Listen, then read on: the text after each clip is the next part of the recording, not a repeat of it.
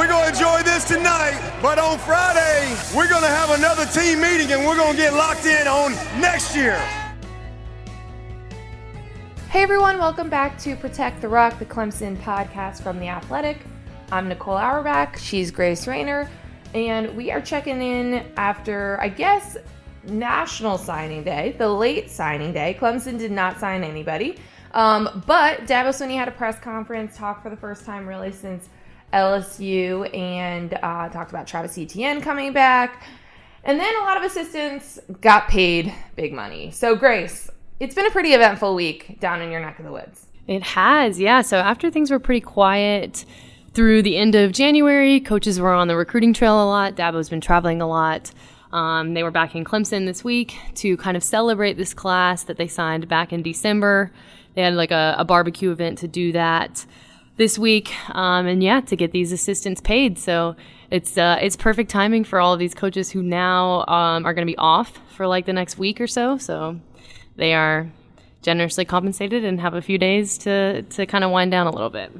Yeah, maybe plan a vacation, maybe go buy a loved one a nice present. So let's talk a little bit about those first.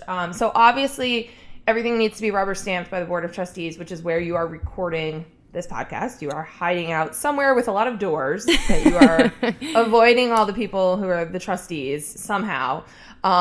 Where actually do they do that? Is that on campus somewhere? It is on campus, yes. It's at a conference center that also has a hotel and a restaurant attached. So they all come in from different parts of South Carolina and kind of bunker down for, they're here Thursday and Friday of this week. So they're just kind of going one by one through everything they need to get checked off. And first on the list Thursday morning was the compensation committee.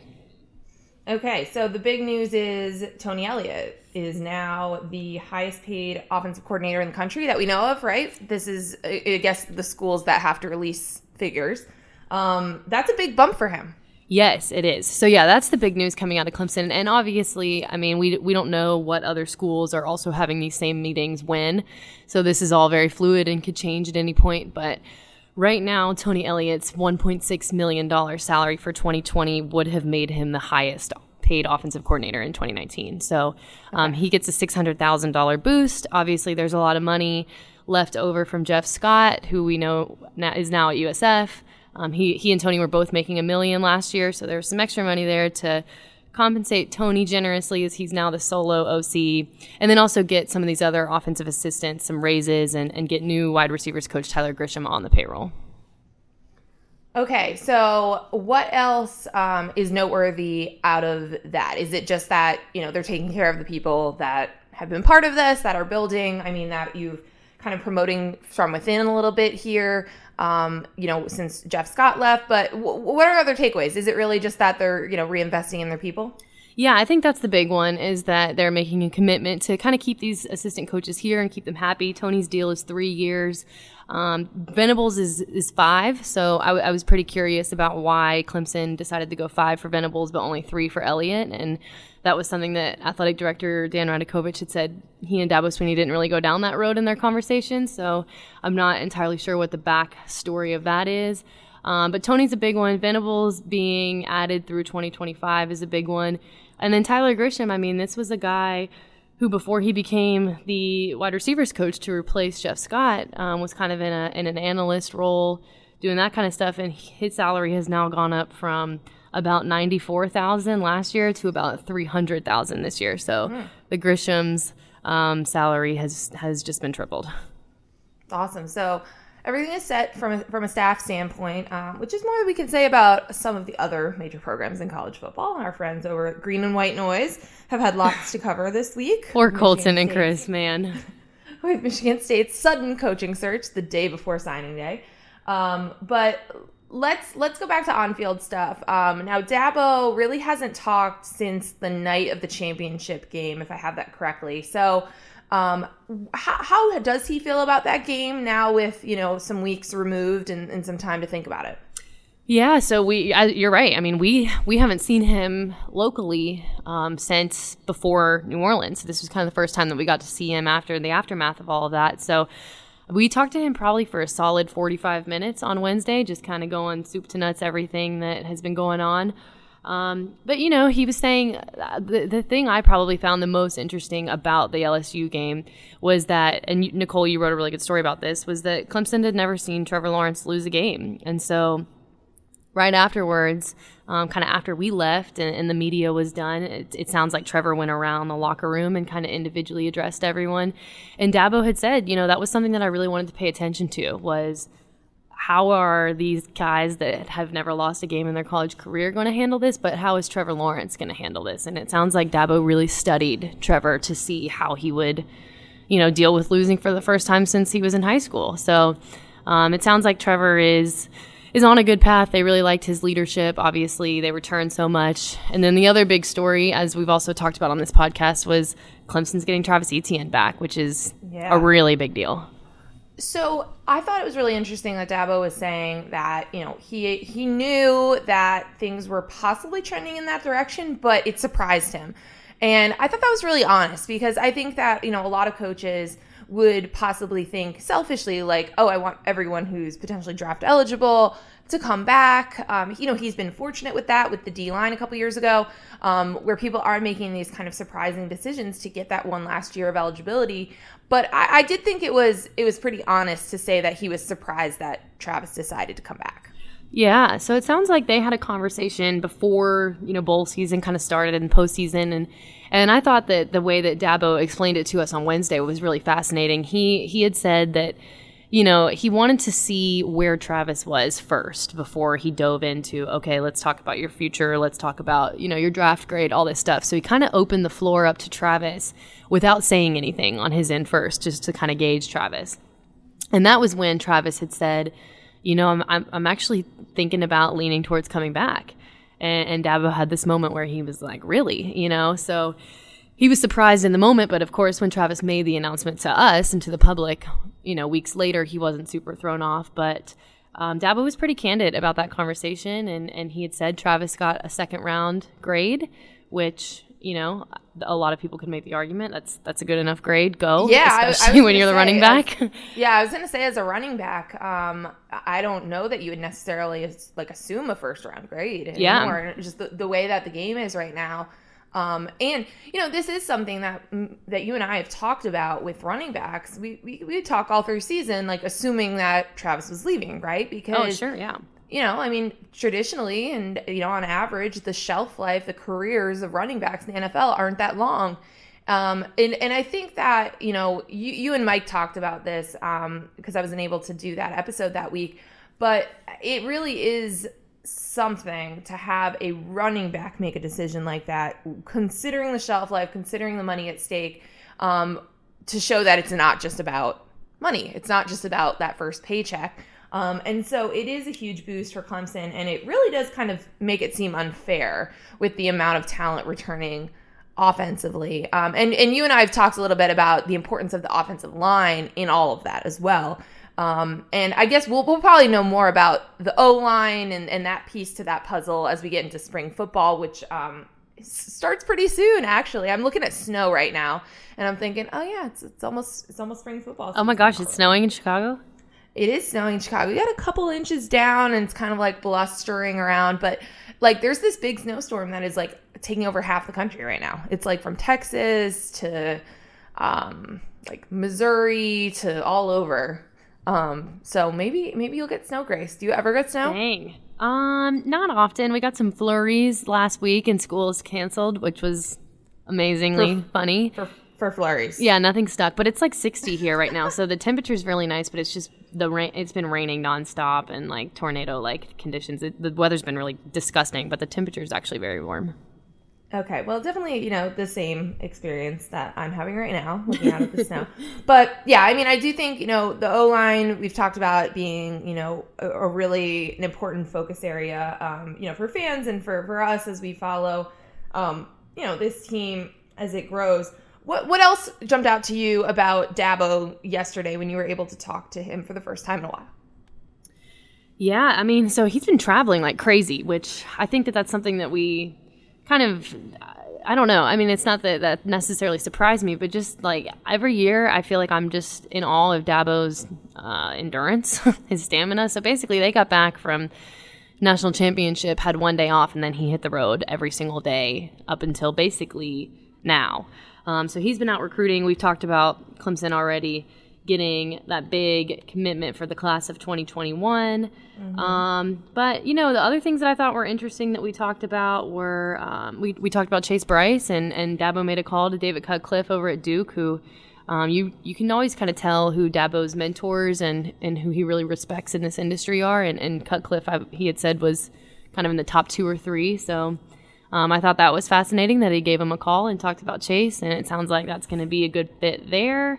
We did get some injury news. I would say the biggest one is that Niles Pinckney is still nursing back and ankle and is rehabbing there, and they'll kind of know a little more once spring comes. And Andrew Booth is going to sort of get his knee cleaned up, but he should be back. But certainly Niles. I thought I think that's pretty big news considering, we saw last year Tyler Davis come in and use spring to his advantage when Jordan Williams was hurt, and then he went and earned that starting spot. And now I'm curious if Brian Brzee, this incoming freshman, might have a similar trajectory if Niles is maybe not 100%. Well, and then really the big news was that he will be in the fridge package. Right? Yes, Brian Brzee is next in the fridge package. I think that's going to be really fun. Yeah, but also that's like a big, that is a spotlight role. Oh, for sure. Yeah. Like, I want to be in the fridge package. Right? Yeah. I mean, that's like a package that, Clemson guys fight over this, like they're trying to make their case. They're begging to get in it. And that package is reserved for the most athletic big guys, basically, Yeah. We saw John Simpson do it.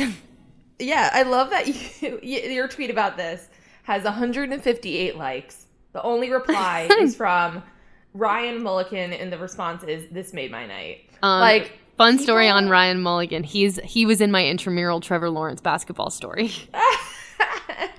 I just love that there is that much interest in the fridge package, which, honestly, that's how I feel about it. So I respect that. I think that's awesome. And you're right. It absolutely says something about the athleticism.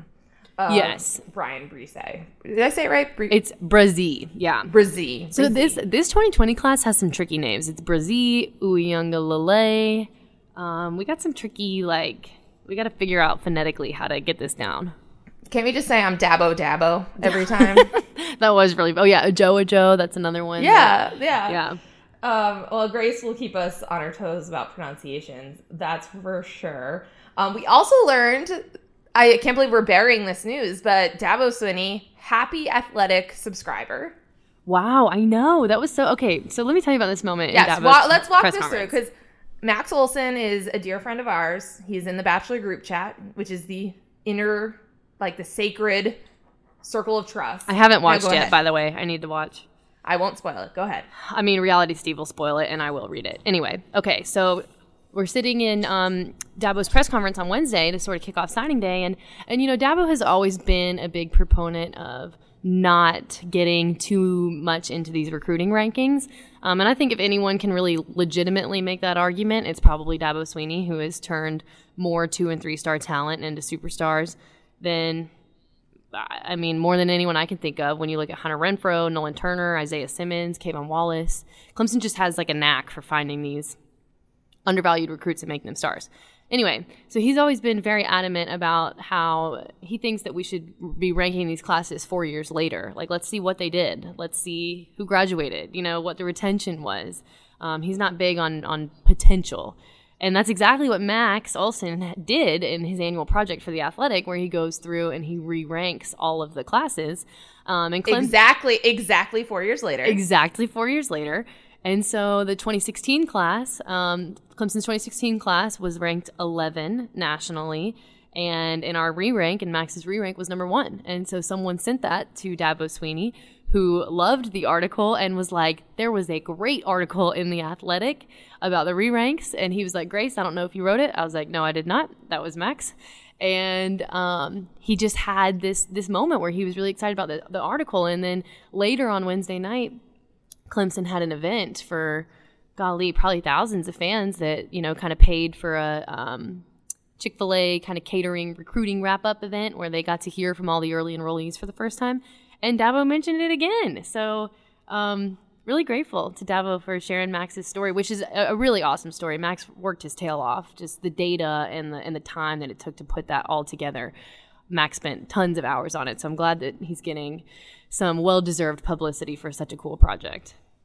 Right, and it is interesting because of the way that people kind of evaluate the classes as they're forming, because, you know, and this is why you can only do this with the benefit of hindsight, but, you know, Max is able to assign certain values to becoming a starter, to, you know, significant playing time and things like that, and then also impact of transfers, right? Whereas like in the moment right now, as we look at like the 24/7 composite, like they're not able to do that. It's all projecting. It's all based on, you know, the recruiting evaluations. It doesn't take into consideration grad transfers.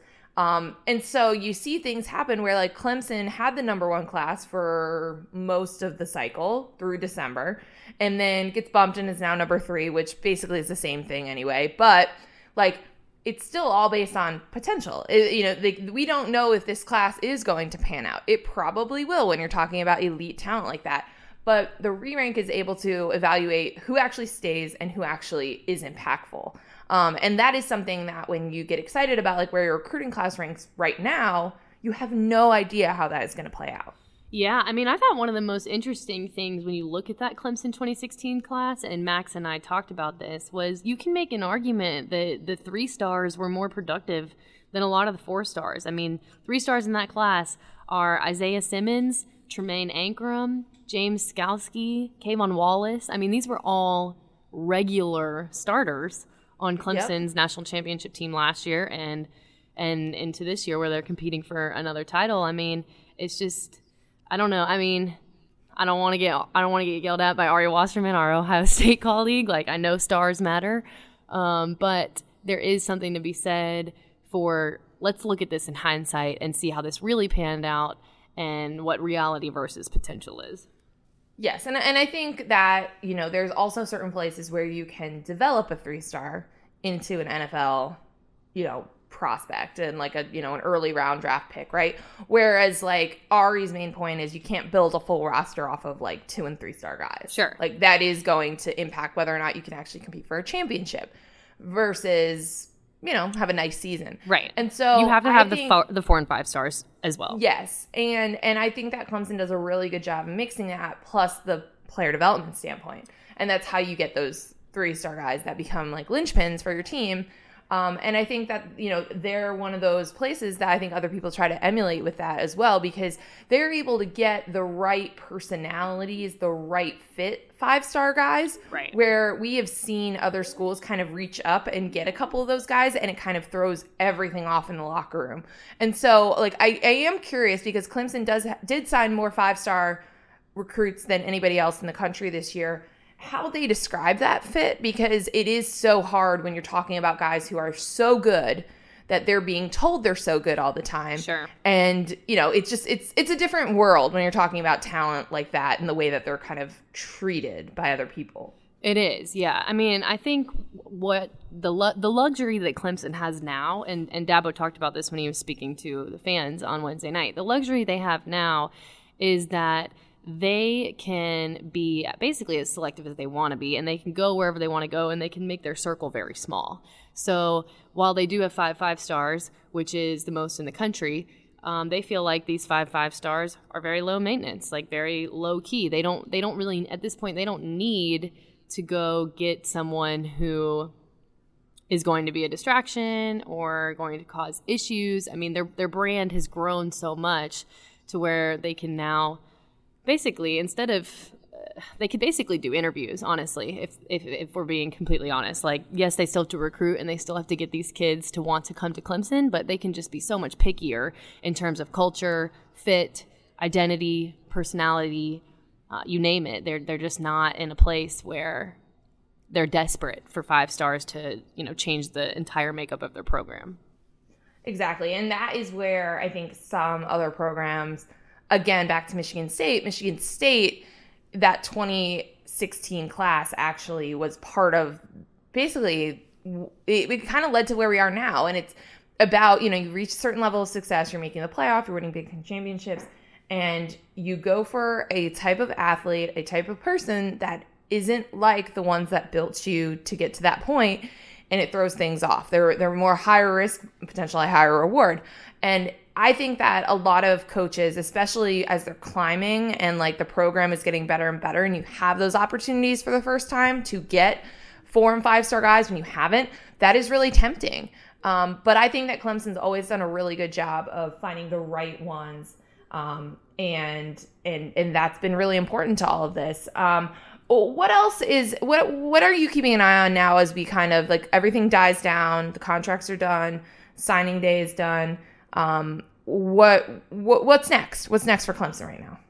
So they're going to start spring practice in 20 days, which is, I mean, it's kind of crazy. Like Dabo was even saying, he was joking, we're the last ones off the field and the first ones back on, which is true. They've had probably the shortest layoff of anyone. So I'm excited to see how these spring battles kind of play out. I really am looking forward to seeing what Brian Brzee does at that D tackle spot. I think that he's someone that could compete for a starting role pretty early.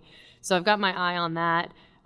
Just as a human being who kind of likes the drama of the recruiting cycle, like Nicole, we haven't talked about this, but I am incredibly fascinated by the Jordan Burch situation in South Carolina. Yes. And I think Josh Kendall has done an extremely good job reporting on something that just makes absolutely no sense at all. And it's not a secret. Clemson wanted Burch, so I have no clue what's going on over there, but I have my popcorn out. We're recording this midday on Thursday.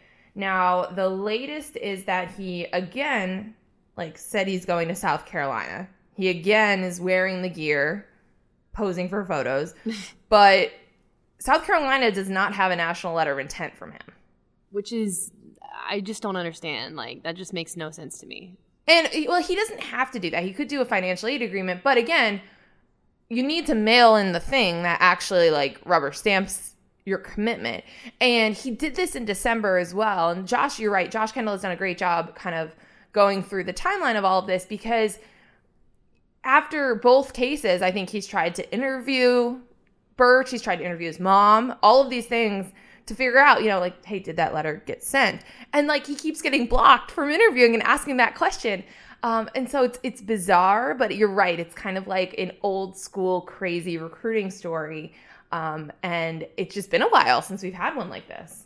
It really has. And I was reading Josh's story earlier on The Athletic, which is, I think Josh is breaking it down as well as anyone in terms of what to deduce from this situation. But he was saying there was a line in there about how I think Burch's mom got asked about the letter, and she kind of pursed her lips together and did the my lips are sealed motion with her hand type thing. And so I just don't really know. I'm trying to figure out what the end goal is here. If there's still some uncertainty about where he wants to be, okay, I understand that, but that's not the vibe we're getting. He's showing up with a South Carolina hat. He's signing allegedly a piece of paper, So I don't know. I'm fascinated to, I don't know if we'll ever figure out what the end goal here was, but I don't know. I feel like it's just setting him up for I don't know. We talked just a minute ago about personality and fit at programs. Yeah. I feel like it's setting him up to maybe have some tension on this team once he does join them. Yeah, and it's, I will say, I was saying it's been a while since we've had some drama. My actual favorite story from signing day does not involve the state of South Carolina. Ooh. But, okay, this is from a Shreveport, Louisiana, station / local news site. They said that there was a high school football player at Northwood High School who committed in a ceremony to Ole Miss and said, all the right things, coaching staff loved me when I got there, going to play in the SEC, all of these things. And Ole Miss was like, we did not offer this person, and we have no paperwork on them. Oh, my gosh. Wait, when was this? This was yesterday as well. Oh, wait, this was this year? Yes. This is this is a Lane Kiffin coached Ole Miss team. Yes. This is amazing. This is someone, named DeTravion Brown. And the story is very funny because the school did not comment on it, but two sources told KTAL that Brown did have a Division I scholarship on the table and proceeded with signing a fake letter of commitment to Ole Miss anyway. Oh my gosh. Why would you do that? Honestly, hot take. Will it into existence, man. I appreciate the confidence. But that is seriously the craziest thing I've ever heard. I kind of love it. I do too. It spices. These things are so predictable. Good hoaxes. I know we've seen some good hoaxes, like where it's made up player and all that, like someone who's never played. But like this is someone who, if you potentially have an offer that you are going to now, you're going to blow that opportunity. So we don't know what his actual offer is. No, we do not yet. But what position does he play? That is a great question. Wide receiver. Wow. And I'm guessing that this story came out when like Ole Miss probably announced their class. And he just was like not on there. And he was not listed. Yeah, I mean, I imagine that's what it is. But that's pretty funny to do it in front of like family, in front of local media, and just to be making it up completely. That is the recruiting signing day story that we needed, that we deserved. Dang, this kid needs to join Logan Rudolph in Hollywood. He would be a tremendous actor. Absolutely. All right, well, on that note, let's wrap it up. We are Protect the Rock, Clemson podcast from The Athletic. She's Grace Rayner. I'm Nicole Auerbach. Just a programming note, we will not be going weekly from now on for the rest of the offseason. We will be sporadic, will be as needed. News pops up, certain markers, spring football, the draft, things like that. So just make sure that you are following us wherever you get your podcasts so you will get alerts and notifications when we have new episodes. But until then, interact with us on Twitter, email us at The Athletic. We'll be in the comment section. We'll talk to you soon. Hope everyone enjoys the off season. We'll talk to you later.